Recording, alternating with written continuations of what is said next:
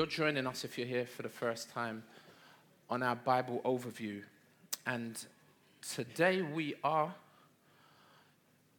in, it's kind of like number 3, but it's number 4 because we took 2 weeks looking at number 2, which was the fall. But today we're going to be looking at the flood. I'm kind of covering Genesis 5 through to Genesis chapter 7, kind of roughly.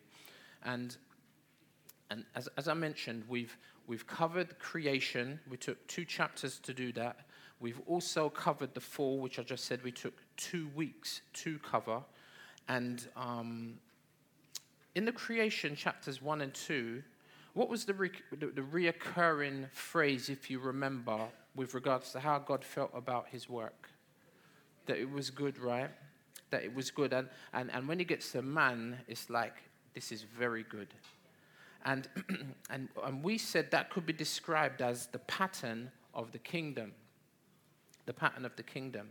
Let me just skip through redemption and recreation and come back to that in a moment. And so, it's all right, sis, you're forgiven. So, the pattern of the kingdom. We saw Adam and Eve in the garden, in God's place, living under God's word, in perfect relationship with one another. And then, if you like, this was the way that things were meant to be. And this is often what we pine for, but often it's not what we experience. Yet there's hope, and we'll come to that. So this is the pattern of the kingdom, and I'm saying, and this was creation, Genesis 1 and 2, but then we came to Genesis chapter 3, and there was a problem, right? Because in Genesis 3, what we saw was what was the beautiful pattern had now become, the beautiful pattern of the kingdom had now become the perished kingdom. No one was now in God's place. God's people had been banished, Adam and Eve, because of their disobedience rather than their obedience, and now they were experiencing the curse. And things have gone from wonderful elation and joy and peace to destruction and devastation because of their disobedience, and they're experiencing the curse. But it's funny because as bad as things get so quickly, God intervenes, and in the midst of what seems like a really terrible situation, Genesis 3 verse 15, literally right on the back of the fall, we hear that God makes a promise. He says, I'll put enmity between you, speaking to the serpent, and the woman, between your offspring and hers, between your seed and her seed. He, that is her seed, will crush your head, although you will strike his heel. Now, speaking so powerfully about an individual who would come and ultimately defeat the serpent, the dragon, the devil, emphatically, yet would himself be injured, right? I'm trying to bring you up to speed. And where does it eventually happen? Where does this crushing of this individual who comes, who's going to crush the head of the serpent, although his heel is going to be bruised, where does it happen? It happens at the cross, doesn't it? So this is pretty much a picture of our overview in complete. You can't see it from where you're sitting probably, but there's hopefully one thing you can see on there. We're all the way at the beginning during the flood today, but you can see where we're going. But ultimately, we are going to eventually end up at that place, at the revelation of that promise, which is Jesus at the cross. But can you see how long the wait is going to be before that promise comes? You know what I'm saying? So the whole of the Old Testament, you can see the arrow at the bottom, is the promise, and then we will see the fulfillment of that promise initiated at the cross, at least in terms of how history experiences it. But yesterday, Pastor E reminded us that the work of the cross, fundamentally the work of the Lord Jesus, was a plan that God had put together before the ages began, before even creation. So we can see that God is going to fulfill his plan through Christ Jesus. And pretty much our whole story is going to build up to that point. And so Jesus is he's going to conquer the devil, but what else is he going to conquer? What else is he going to conquer? I'm back in Genesis at the minute, thinking about him coming, but he's already come. What else did Jesus conquer apart from the devil? Thank you, Byron. Death, which is what we saw introduced last week as a result of the fall, right? And we're grateful because Jesus is, he's the Adam that Adam wasn't.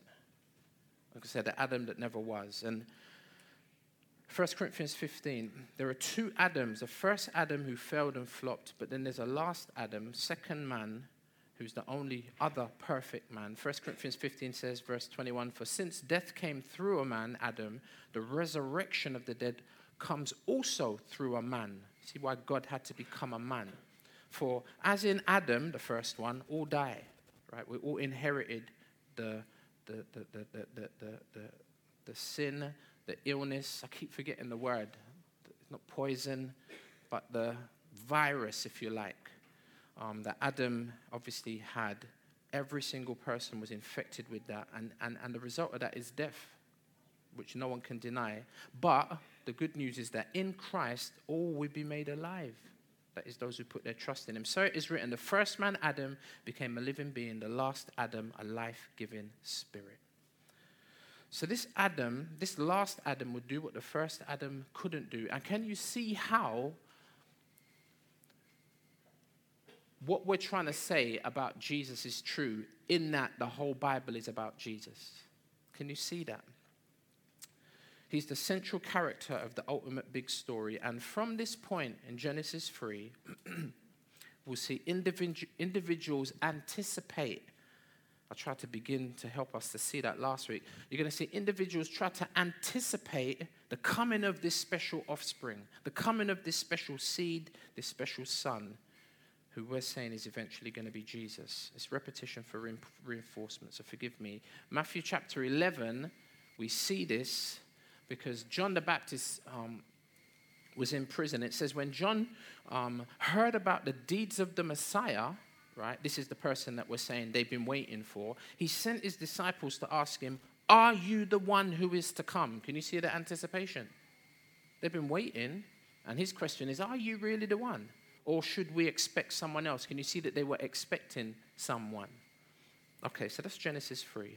Well, 1, 2, and 3. Now, because creation and the fall was so important, we felt it was vital that we spend some time on that, right? Which we have done. Now we'll begin to make big steps through the text as we consider redemption, because this is really the big part of your Bible. In summary of chapter 4 and 5, before we get to our text, we see 9 successive generations, including Adam. 9 successive generations, well, actually 10, including Adam. And what we're going to see is in chapter 5, which this kind of illustrates in bullet fashion, what we're going to see is a pattern.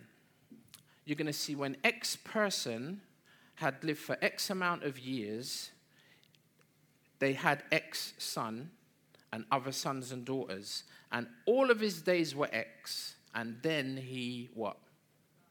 Then he died. Now, I'm not sure if you're looking at your Bible at the moment. You can if you like. You don't have to, because if you look at Genesis 5, you will see this pattern, and it's the whole chapter, and it's very consistent, as if the writer is trying to make a point. Genesis 5 verse 3 says, when Adam had lived 130 years, he fathered a son. Don't miss this. In his own likeness, after his image. Now remember how man was originally created? In God's image, after God's likeness. Now every single individual that comes after Adam is now to some degree in his image and likeness. It's like, rather than have the image of God reflected in man, what we now have is the image of God, but reflected in and through man, not in the way that it ought to have been because of Adam. And now we all carry the likeness of Adam and Eve. We're still created in the image of God, but if you like, we're created in the image of God, bullet point, in the image after the image of Adam. In the likeness of Adam. You know what I'm saying? And again, because of his sinfulness, right? And we see the result right here in chapter 5. It says, thus the days of Adam after he fathered Seth were 800 years, and he had other sons and daughters. Verse 5, thus all the days that Adam lived were 930 years, and he died. Same thing with Seth, verse 6 through to verse 8. Thus all the days of Seth were 912. There will be a point where I'll say, let me just put my teeth in. It's not yet. 912, and he died. Same with Enosh, 905 years, verse 11, and he died. Kenan, verse 14, 910 years, and he died. Can you see the repetition of a particular word? Death. See, what a Bible overview does to some degree is it helps us to see how we should read our Bibles. And you know, sometimes you can't see the forest for the trees. You're standing up in the forest and all you're looking at is trees. And you don't realize you're in a forest until you zoom right out. They get a drone, right? You look, oh, it's a forest. And you get a different perspective on it. This is what the Bible overview does. And I'm saying we're not so much looking at all of the detail, but trying to take a step back to see, how does this all work? Can you see how Genesis 5 helps us to get the big picture? And can you see how this part of Genesis, notice, although 1,000 years later than we were in Genesis 3 a week ago, but really there's 1,000 years that have now passed. Can you see how this ties in with 1,000 years prior to that, the early part of Genesis? Death, the introduction of death, and 1,000 years later, death is just knocking people over like dominoes.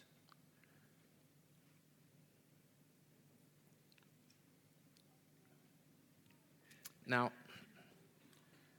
what do you recognize as you look at the age or the ages of these individuals? I kind of highlighted them. You probably see them now that I've mentioned it, or maybe you saw it before. Can you see the ages of the individuals?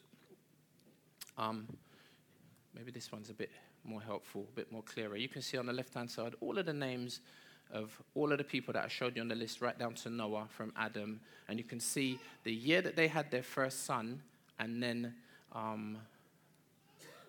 their age at death. Can you see everyone lived for centuries? And I'm saying nearly a millennia, some of them.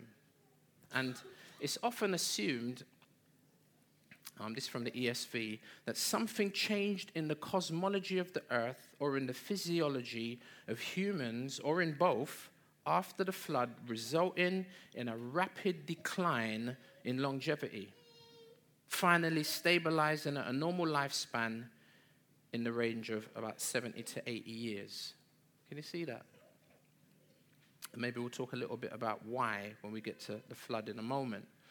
So, a couple of individual interesting characters. You got Enoch, was an unusual character. Why would we say that? One who was described how and why. It says in Genesis 5, when Enoch had lived 65 years, this is back to that same chapter again. When he had lived 65 years, he fathered Methuselah. Enoch walked with God after he fathered Methuselah 300 years and had other sons and daughters. Thus all the days of Enoch were 365 years. Enoch walked with God, and he was not, for God took him. Now, can you hear an echo from an earlier story there? Can you? It's mentioned twice, verse 21, verse 22 and verse 24. What described Enoch's relationship with God? He walked with God. Can you hear an echo? Adam in the garden walked with God. See, this is supposed to remind us of what relationship with God looks like. It's like walking, isn't it? You're on a journey in terms of your life. And sometimes we walk with the Lord. Sometimes we walk behind the Lord. Sometimes we run ahead of the Lord. Sometimes we're hiding from the Lord like Adam. And it describes a relationship with God. Some people are not walking with the Lord. You know what I mean? In Ephesians it says, some people are in the world without God. Not everyone's walking with him, but Enoch did. He walked with God. And This describes right relationship. What else about him was significant? Especially in contrast to all that we see in Genesis 5. God took him. He didn't die like the rest. And the inference is walk with God and you won't die. Can you see that? Right there in Genesis 5. And what else, or should I say, who else on that list is historically unusual? It's actually Enoch's son. His name's Methuselah. And what was significant about him? Longest man who ever lived, 969 years. And now the narrative, it moves really quickly over chapter 5, spanning approximately 1,600 years, which is, if you check it, it's nearly a third of human history. Because from Adam, or the fall of Adam to Abraham is approximately 2,000 years. From Abraham to Jesus is 2,000 years. And from Jesus to today is 2017. 2017 years. So we've come about 6,000 years of history up until now. Here, just at the end of Genesis 5, we're already 1/3 of the way through human history. And the end of chapter 5 introduces us to our next main character, who's the son of Lamech. So Genesis 5, verse 28 through 29. When Lamech had lived 182 years, he fathered a son and called his name Noah, saying, out of the ground that the Lord has cursed, this one shall bring us relief. Now, remember, this is nearly 2 millennia later, yet there's this reflection on Genesis 3:15. Could it be now that this son is going to be the serpent crusher, the dragon slayer? Do you hear what the text says? Out of the ground that the Lord has cursed. They're still reflecting on the curse. You know what I'm saying? And we're 6,000 years now. We're still reflecting on the curse. If you're a Christian, you know what I'm saying? If you're in a Christian environment, if you're exposed to the Bible. And could it be that this one shall bring us relief from the curse? Can you see that? From our work and from the painful toil of our hands. Guess what Noah's name means? Noah's name means rest. Could it be this one who's going to bring us rest? How many of you are feeling tired and weary, physically, mentally, and spiritually? You know what I mean? Me and Pastor E, was it yesterday, Pastor? And I can't ever remember. One day rolls into the next. I must have turned to him. I said, Pastor, I was like, E, bro. Like, he must have hugged me and said, you're right. I'm like, bro, I'm feeling mash up, bro. I think I rubbed his shoulders. You know how I do, right? Rubbed his shoulders. I'll be like, bro, you must be mash up. He's like, bro, it's all right, man. I can sleep when I'm dead. You know what I'm saying? Now, in jest, it's funny, but you know what? I think there's a lot of truth to that. And you know what it feels like when you have a good night's sleep? Like one of them ones when you wake up and not because of the alarm waking you up, but you wake up naturally. Oh, like nicely. You know what I mean? Just psychologically, you feel good, Carl. You feel like, that's just what I needed. And I think there's something in that. Every 7 days we're supposed to Sabbath. Every 7 days we're supposed to take a step back and rest. And it's supposed to be a reminder. You know what I'm saying? And you know what? Every day we have a Sabbath. When we go to bed, like if you go to bed, when you're supposed to go to bed, right? And it's a picture of that eternal rest, that eternal state. I can feel it right now. You know what I mean? That euphoria that you experience. It's a reminder. And Lamech, son of Lamech, Noah, is this the one who could bring us rest? Could this be the one who will eventually have his heel bruised, yet crush the head of the serpent. Could this be the one who was promised? Did you know that the Jews are still waiting in anticipation? They rejected Jesus, and so they're still waiting for their Messiah. Now, you may have heard that somewhere, somehow. That makes sense of what we're talking about. The Jews are still waiting for their Messiah. You see, but the thing is, they're obviously not clear, and most people are not aware of the promised Messiah and who he is. It's unknown or it's unclear. I used to work, some of you who know me for a minute, I used to work in the post office. For 17 years, I was a postman. Remember them days, Pastor E?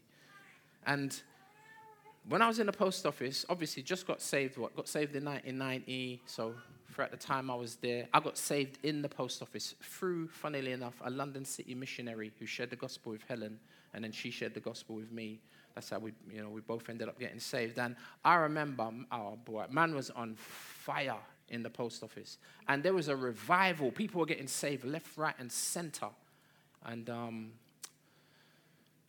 just looking around the room. I know that even a couple of people in our church, like Brian LeBode, Karen's husband, Ian Dunstan, bare people was getting saved. It was a real move of God at that time. And I remember some guys tried to hate on Christ, and they wanted to take us on, innit, theologically. And this particular guy, he was, you guys ever heard of Holy Tabernacle Ministries? Ain't really nothing holy about it. Holy Tabernacle Ministry. They're a part of the Nuwabians, the kind of loads of splinter groups. And they were headed up by a guy called Dr. Malachi Z. York. And them days, they were flying, the whole thing about Egypt and, African theology and all of that stuff was so they was coming at me hard. I mean, it's funny because now the head of the organization, Dr. Malachi Z. York, is actually in prison for 135 years because of child molestation. And, but my man draw for this on me, innit? One day, come at me with it, Robert, have you heard of the Epics of Gilgamesh? And you know what I'm saying? And start chatting to me about the Enuma Elish. I ain't really got time to go into it, but it's not the epic of. It's not really that epic, apart from the fact that it refers to the flood story. You know what I mean? And it's he was he was trying to come this was before the Bible, and you know what I'm saying the Bible is trying to copy the epics of Gilgamesh. No, it's not really. That's not the case. What it is really is that it's a historical set of. It's not even documents, but it's information that's historical, but it's just a reflection on what actually took place. So in one sense, you know what I'm saying, it contains the flood story, and it's extra biblical, but it independently confirms what we already know. You know what I'm saying? But it's beautiful because it's an independent, you know what I'm saying? It authenticates, if you like, the scriptures. Not that it's not authentic without it, but it's just a history. So don't let anyone scare you with the Epic of Gilgamesh, you know what I mean? And it talks about the flood. And what I would like to do, I'd like for us to look at the flood under 6 headings. Don't be scared by that. Under 6 headings, we're going to look at the reason for the flood, the extent of it, the nature, the appropriateness, the purpose, and the picture painted by the flood. I didn't pray, did I, at the beginning? Let me just take a minute. Father, thank you for the privilege of meeting together like this. And Father, thank you for the light that is shed on our lives through your word, the scriptures. It makes, your word, Lord, makes sense of the madness that we experience. Lord, on an international level, on a national level, on a local level, Lord, on a personal level. Lord, our lives may be in tatters right now, or maybe not. Maybe we think that life is quite good. But fundamentally, Lord, your word helps us to make sense of this. Whether we are doing great or we're not doing so great, your word makes sense of this. And I do ask, Father, that you would help us. Help us to see this big picture. Help us to see the big story. I recognize, Lord, there were just minnows swimming around, Lord, in a really big ocean. Not even a lake or a river, ocean, in terms of history. And I pray that would humble us and that we would take note, Lord, of all that you have to say in light of that. In Jesus' name I pray. Amen. So the flood and all that relates to it. So number one, the reason for the flood. The reason for the flood. Genesis chapter 6, verse 1 to 5. It says, when human beings began to increase in number on the earth, and daughters were born to them. Now this is, if you like, this is what God had determined initially. Adam and Eve go forth and multiply, right? And we see that this is happening. And it says, the sons of God saw that the daughters of humans, there's a distinction between these two categories. The sons of God saw that the daughters of humans were beautiful, and they are, right? If you're a lady, yeah, you're beautiful. And they married, and they married any of them that they chose. Then the Lord said, you know what? Because of this, he says, my spirit will not contend with humans forever, for they are mortal. Their days will be 120 years. Now you see how a man's age is reducing over time. Verse 4, the Nephilim were on the earth in those days, and also afterward. Very interesting parenthesis. When the sons of God went to the daughters of humans and had children by them. I read that again. The Nephilim were on the earth in those days, and also afterward, when the sons of God went to the daughters of humans and had children by them. What kind of offspring are these? Well, they were the heroes of old, men of renown. Verse 5, the Lord saw how great the wickedness of the human race had become on the earth, and that every inclination of the thoughts of the human heart was only evil continually. Another translation says, all the time. What a description. And not to get off on a tangent, but in the New Testament, the Lord Jesus makes reference to the last days. And he says the last days would be just like the days of Lot. The days of Lot were identified and hallmarked by what? Homosexuality. Pastor E, the way you answered that question in the conference yesterday about homosexuality, oh my gosh. Oi. Now I said that, everyone's like, how did he answer it? And I'm trying to figure out what was the question, innit? I lie. Maybe we got the recordings. I think we even filmed it as well. So maybe if you're interested, at some point you'll be able to hear or see that. And so the days of Lot were hallmarked by homosexuality. Would it be unfair to say that the days that we're living in, that's one of the big hallmarks of society, like kind of all of a sudden, overnight? And Jesus also said in Matthew 24, in the last days it will be just like what? The days of Noah. And you see what the days of Noah were hallmarked by?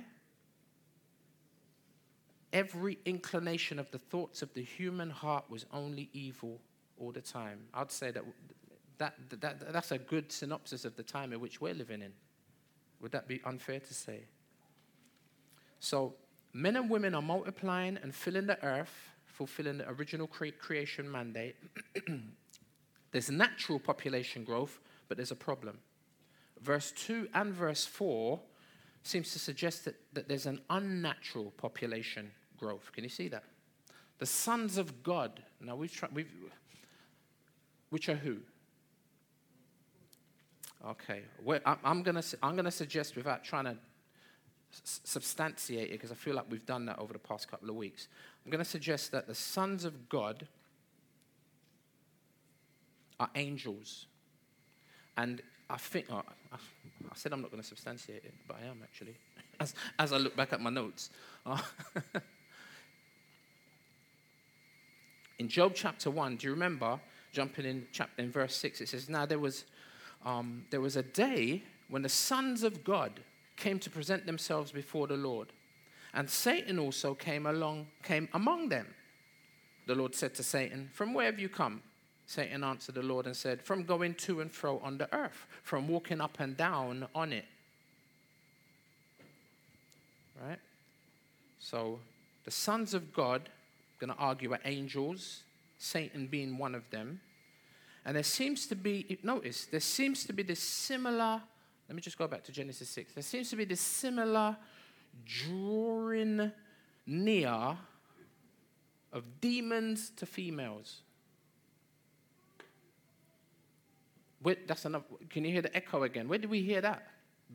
Demons drawing near to women. Thank you, but in the garden, where the serpent, where Satan drew near to Eve. Remember, like there's something about that. Possibly, in order to frustrate the promise of Genesis 3, to pollute the seed line. Right, okay, well, if God's going to bring a savior, he's going to bring a rescuer, he's going to bring a hero through the seed of man, the enemy's plan now possibly is, let's corrupt that seed line, innit? Maybe that's one of the reasons why God had to bring the flood. And it's funny because the focus, if you listen to the text, it kind of just, it says all of this deep stuff about angels having sex with women. It just kind of just keeps it moving, and the focus ain't even on the sons of God. The focus is more on the sons of man, humans. And could it be that what we see here is, again, man trying to be like God? Right? Again, like Eve. Remember, eat the fruit, because if you eat it, you'll be like God. When she was already like God, but she forgot that, and we forget that, and we constantly want to be like God. Take the place of God, fundamentally. And we're going to see it later happen again with the Tower of Babel. And could it be that the women are quite happy to have this unusual, unnatural copulation, because now they're getting to interact with these superhuman beings? I'm like this is deep. And you might be like, Robert, man, this sounds a little bit far-fetched. I'm like, really? Has anyone seen a film called The Immortals? This is common, you know what I'm saying, in Greek theology. So you got this film, it's called The Immortals. And I think it's the second part to, what was the first one? Somebody help me. Oh, what was the first one? I think it's Prometheus. Prometheus might be the next one. But anyway, this The Immortals, right? Is you have this guy in the film who he's a son of the gods. But his mum's human. And you have these individuals who are called Titans. And the Titans, they're half men and half gods. And in the film, oh my gosh, you see these Titans, they're locked away. And they're in this place and they're all breathing, and you know what I'm saying? But they're locked, they can't get out. And has anyone ever read 2 Peter? Where it talks about demons who are being held in a particular place, and you know the name of that place. It's not in the text. You have to look at the original Greek. But the word is hell, and the word for hell is not Sheol, and it's not Gehenna, and it's not Hades. It's a place called Tartarus, and it's the only place in the Bible that you find that word. And guess what Greek mythology calls this place where the Titans are held? Watch the film. It's called Tartarus. And then they get let out of there, and it's all hell breaks, literally, all hell breaks loose. So I'm saying what I just said about Genesis 6 isn't unusual, you know what I'm saying, at least with regards to those who have been thinking about what this means theologically, but then also from a historical point of view, you know what I'm saying, this is believed by those who don't even read the Bible. And we shouldn't be surprised at stuff that's supernatural anyway, right? Amen. So, amen, my brother. So, angels and the Nephilim, verse 1 and verse 4, fallen ones, giants, if you like. And it's funny because where do we see possibly these fallen ones, these giants, turn up a bit later on in Scripture? Remember, do you remember when when God's people came out of Egypt, walked through the wilderness, and eventually they had to go into Canaan? It wasn't easy, was it? They had to go in there and fight. Who was in the land? Thank you. Giants, not metaphorically, literally. Sometimes we read it, why didn't they just go in and conquer? God gave them the land. Why didn't they just go and deal with it? How quick would you be willing to run, you know what I'm saying, into the fray when you've got like 9-foot giants? It's like, sometimes we read the stories and we're like, we minimize the meaning. You know what I mean? But it's, Numbers 33 says, and there we saw the Nephilim, right? That's the same word that we just read earlier. The Nephilim, the sons of Anak, who come from the Nephilim, and we seem to ourselves like grasshoppers, and so we seem to them. And you have one of the well-known giants that came from, you know what I'm saying, this group, sons of Anak. What was his name? Goliath. And he came from a place called Gath, right next to Ekron. Right, and that's on the west bank, you know what I'm saying, Gaza Strip area. Philistia, that's where the Philistines were from. You know what I'm saying? These real people, and that's why I love the Bible, real people in a real place. You know what I'm saying? At a real time in history. How about this whole thing about this 125 years of mortality? Verse 3. We saw that from our chart. The average age at death drops dramatically over the 7-8 generations. See, whereas initially everything was good, very good, now can you see that things are bad, like very bad? And verse 5, going back to Genesis 6,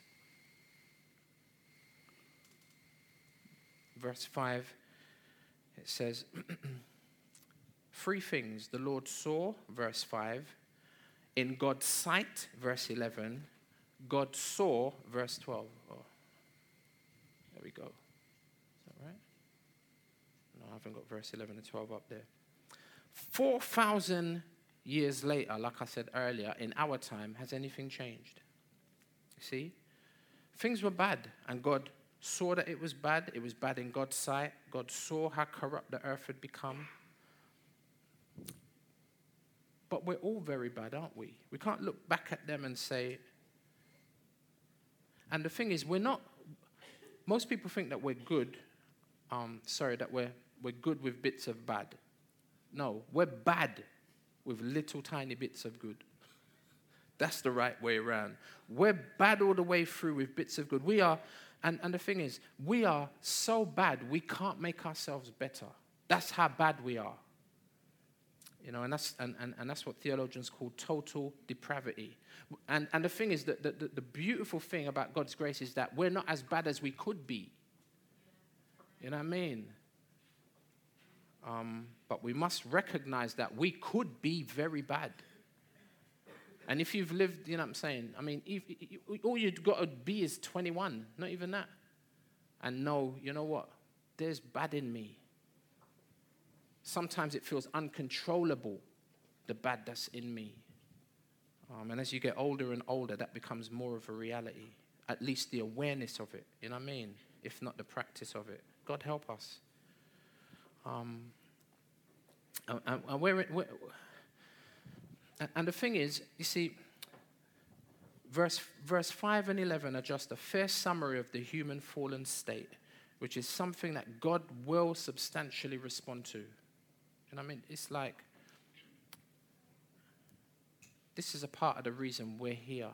It's a part of the reason, you know what I'm saying, many of us responded to the gospel, because we took this very seriously. You know what I'm saying? See, God is going to respond to evil, our personal evil. And this is what the flood is a picture of.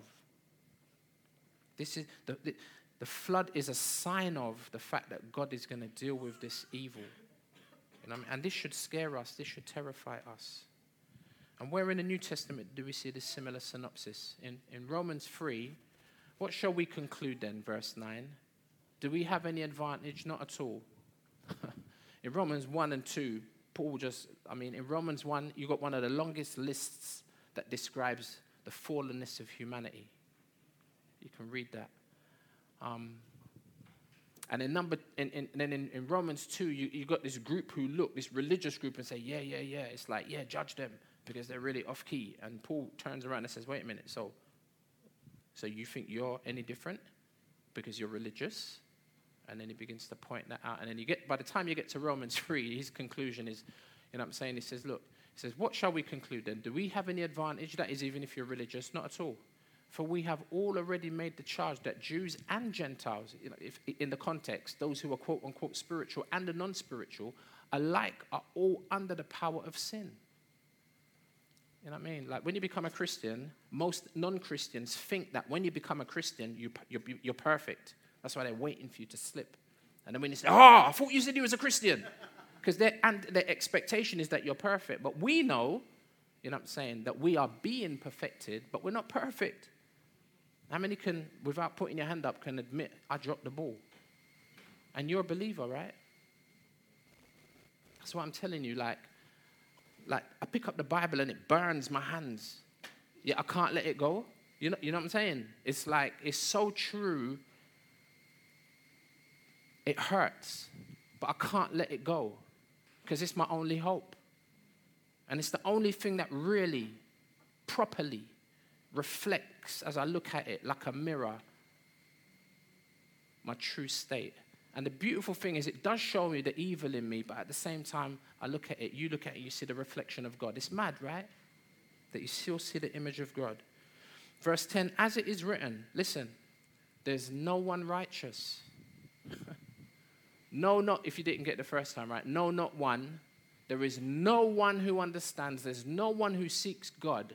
All, I think, I see Pastor E put this up the other day, and he highlighted the alls and the no ones, and there's so many of them. You know what I'm saying? No, there is no one who understands. There's no one who seeks God. All have turned away. They have together become worthless. There is no one who does good, not even one.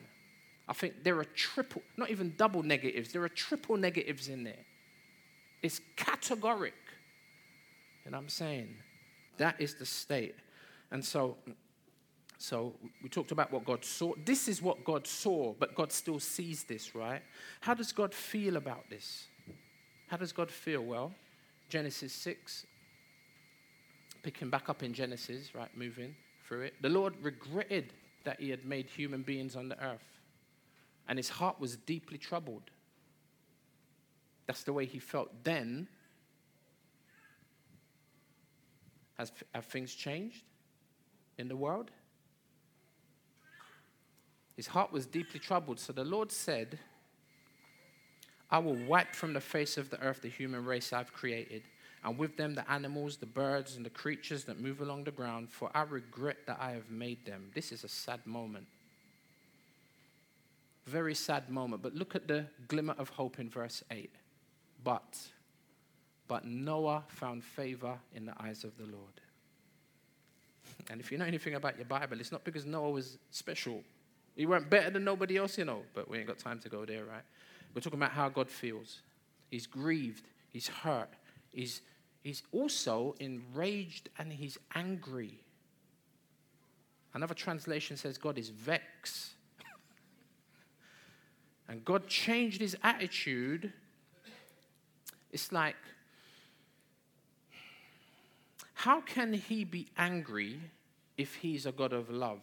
Some would ask. Well, it's really not that hard. It's not that it's really not a fair question. Because we who are made in the image of God, right, do exactly that. Sometimes we can be really, really happy and really, encouraged by something, and in a moment, you know what I'm saying, in the blink of an eye, we can switch. And that not in an evil sense. You know what I'm saying? Like God's anger does not contradict his love. You know when you love somebody, and let's say somebody tries to harm that person,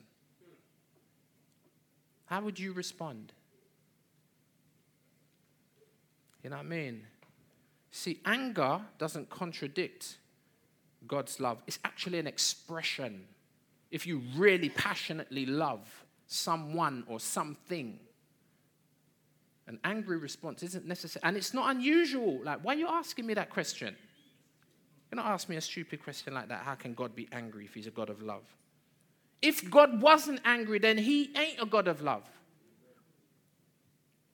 Anger is an expression of God's love. It's akin to passion. Real passion, you know what I'm saying? Often it leads to action, right?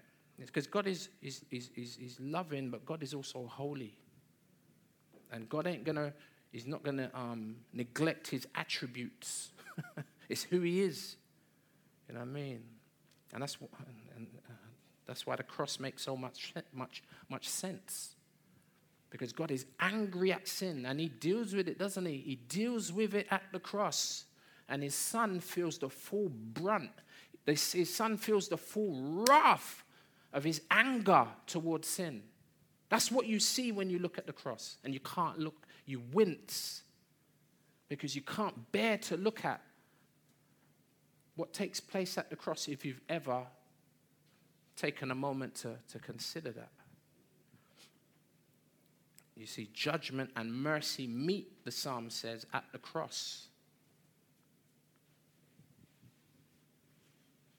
God regrets, he's deeply troubled. It's an illustration of someone who loves, but will show you their angry side. God loves his creation, you know. And he loves his relationship with man, and he loves the relationship that man has with man. And when that gets affected, God gets angry. When an individual doesn't have that relationship that they ought to, when you are not relating to, you know what I'm saying, your neighbor, when you're not relating to your spouse, when you're not relating to your family members, even when you're not relating to your enemy, it gets deep. God's not happy.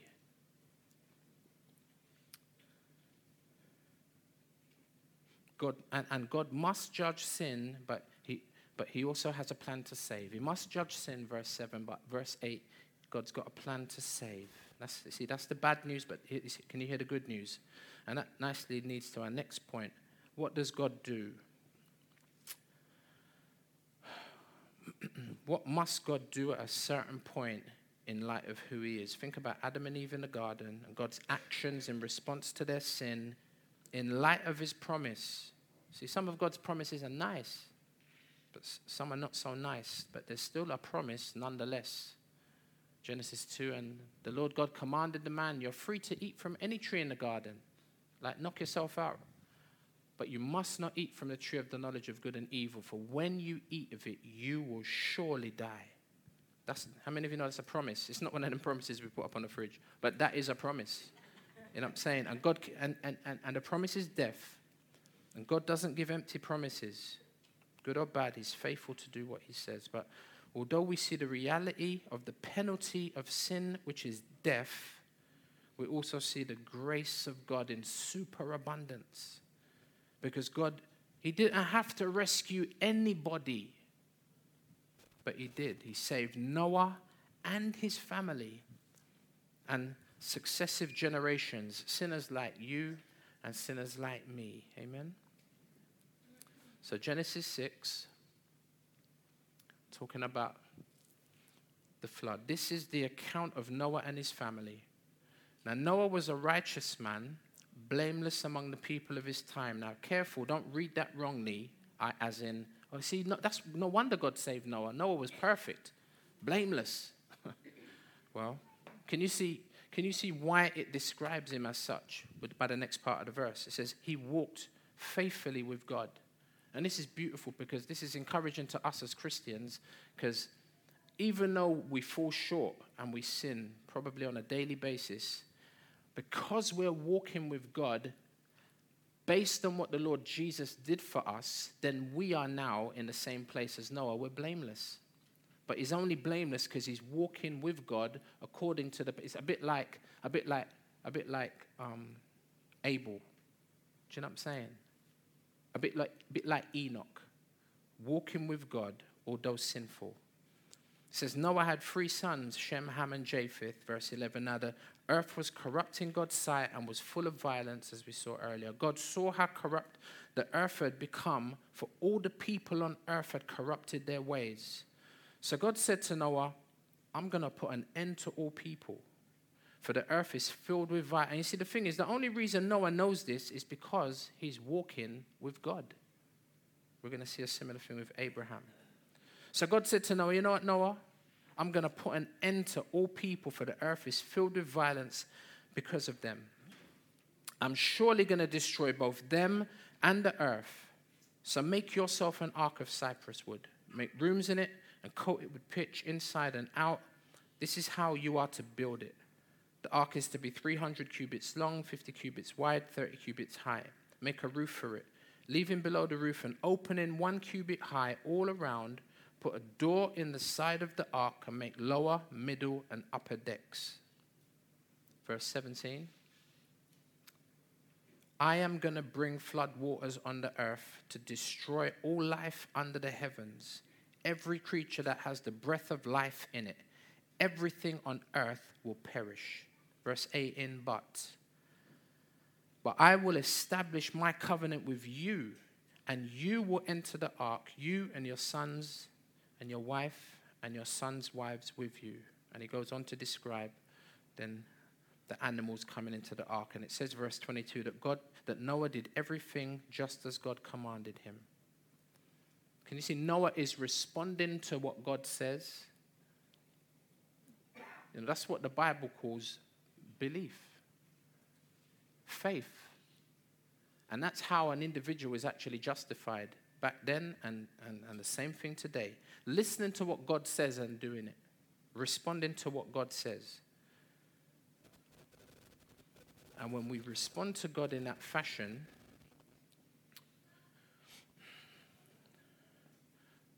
have you ever heard the acronym for GRACE? GRACE. I think it was Billy Graham might have coined it. G stands for God's, R for riches, A for at, C Christ's, E expense. God's riches at Christ's expense. Grace.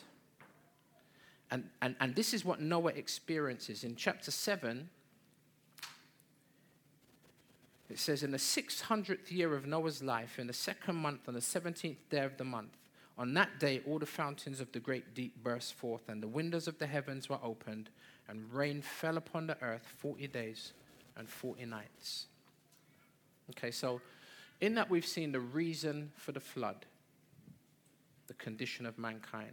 Okay, number 2, the extent of the flood. It's universal. Why? Because the problem is universal. The waters rose and covered the mountains to a depth of more than 15 cubits.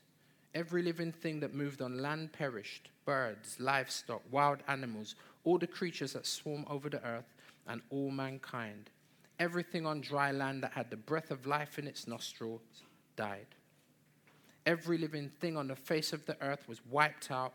People and animals and the creatures that move along the ground and the birds were wiped from the earth. Only Noah was left with those with him in the ark. The waters flooded the earth for 150 days. Okay? That's the extent of the flood. Number 3, the nature of the flood. Genesis chapter 7, verse 11.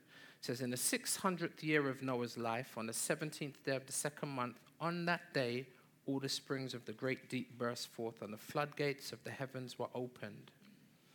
Notice, water, not just from above, but water from below. And some have described this as decreation. You'd be like, decreation, what's it? It's like the opposite of creation, because when God, in Genesis 1, God separated the waters, remember, from the waters by introducing dry land. Now the waters are being brought together again, not separated.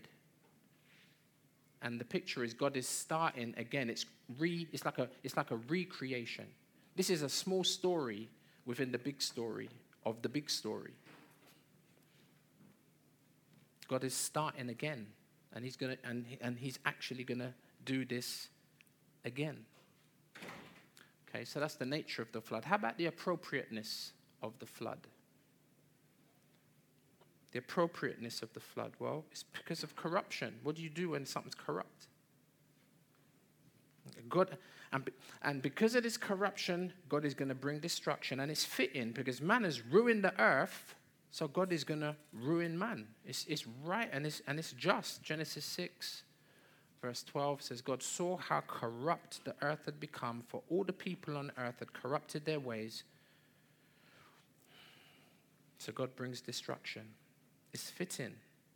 And again, do you know, in 1 Corinthians 10, I believe it is, it says, all these things were written for our learning and for our admonition, upon whom the ends of the earth have come. This is a picture, getting ahead of myself.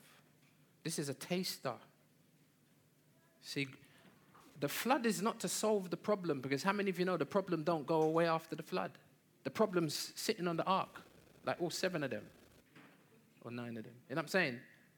It doesn't do away with the problem, because you might be saying, well, so why bring the flood then? Well, part of the reason he brought the flood was to bring judgment, but essentially it's a picture, it's a taster of something greater that is going to come. 2 Peter chapter 3 gives us the purpose of the flood. The purpose of the flood.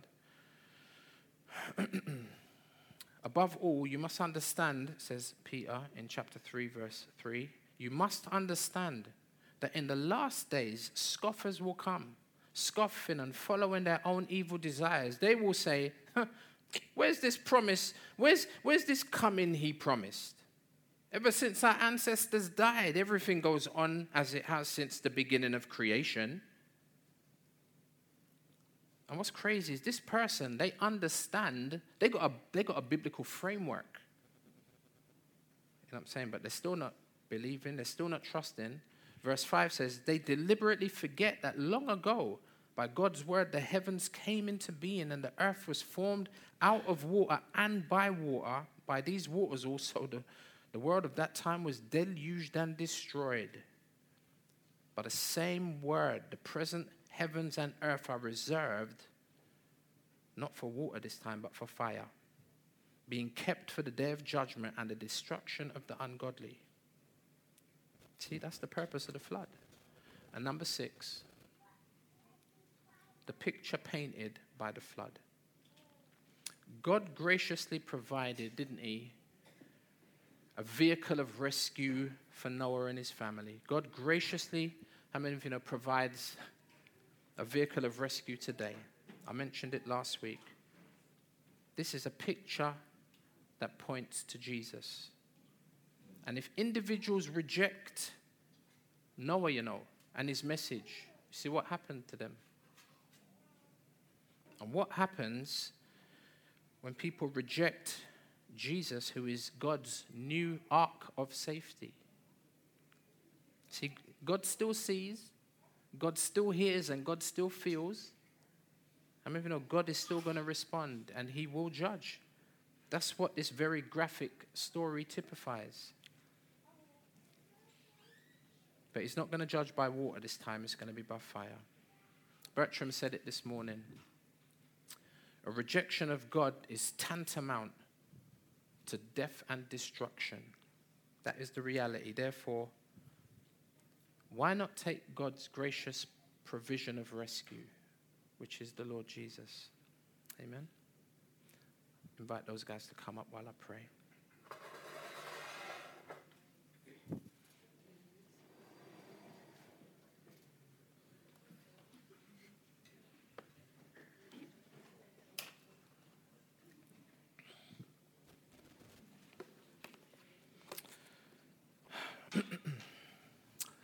Father, it says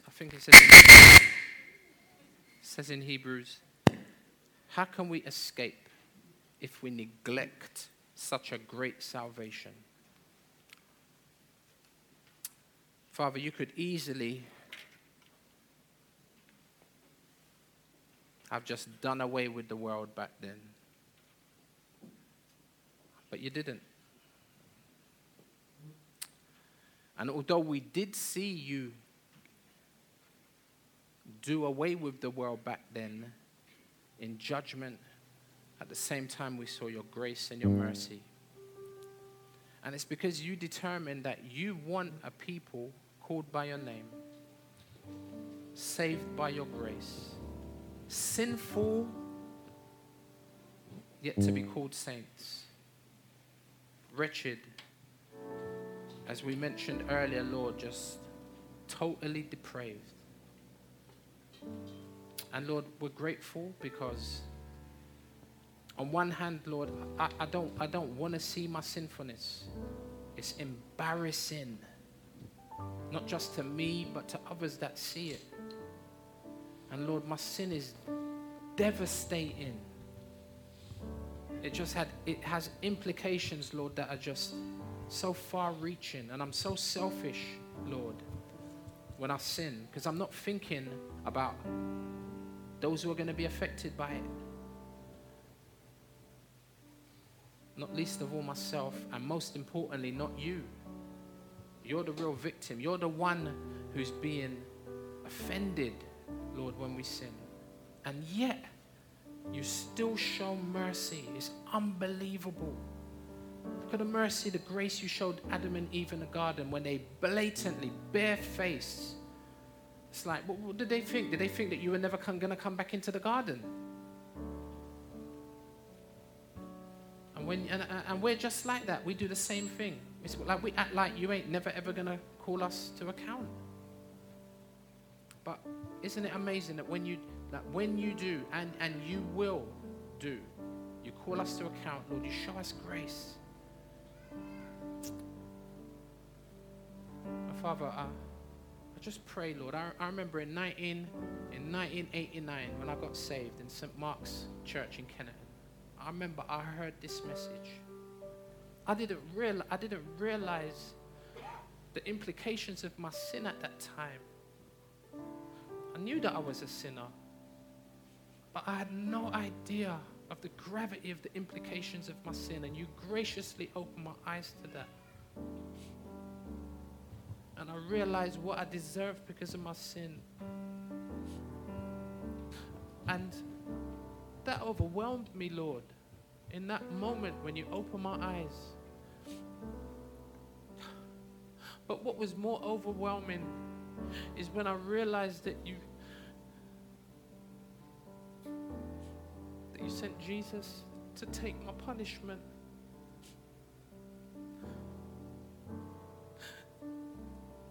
That was such good news, Lord, when I understood the bad news.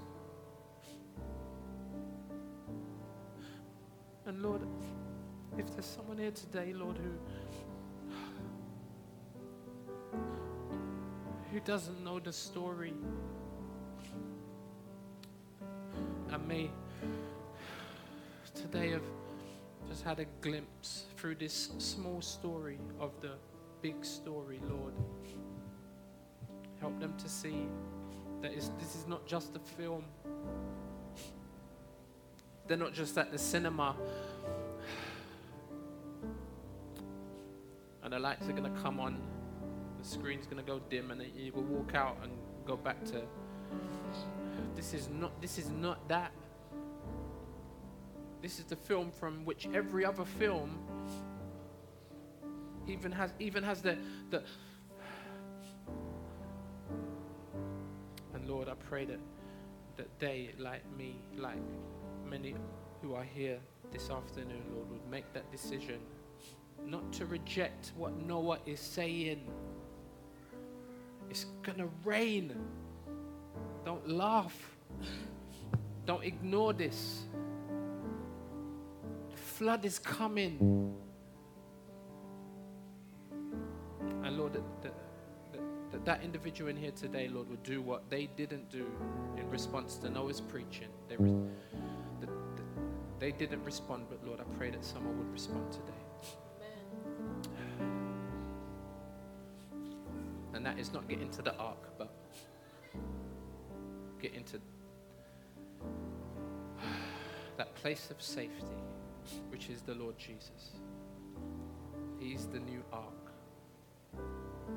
And in so doing, find rest for their souls. Jesus said, come unto me, all you who labor and are heavy laden, burdened fundamentally with your sin. And I will give you rest. Because I'm not angry. I'm meek and I'm lowly of heart.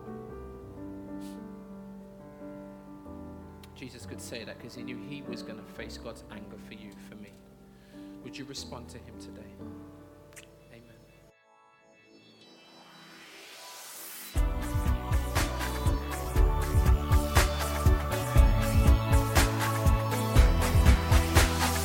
Join us next time for more of God's truth to transform your reality.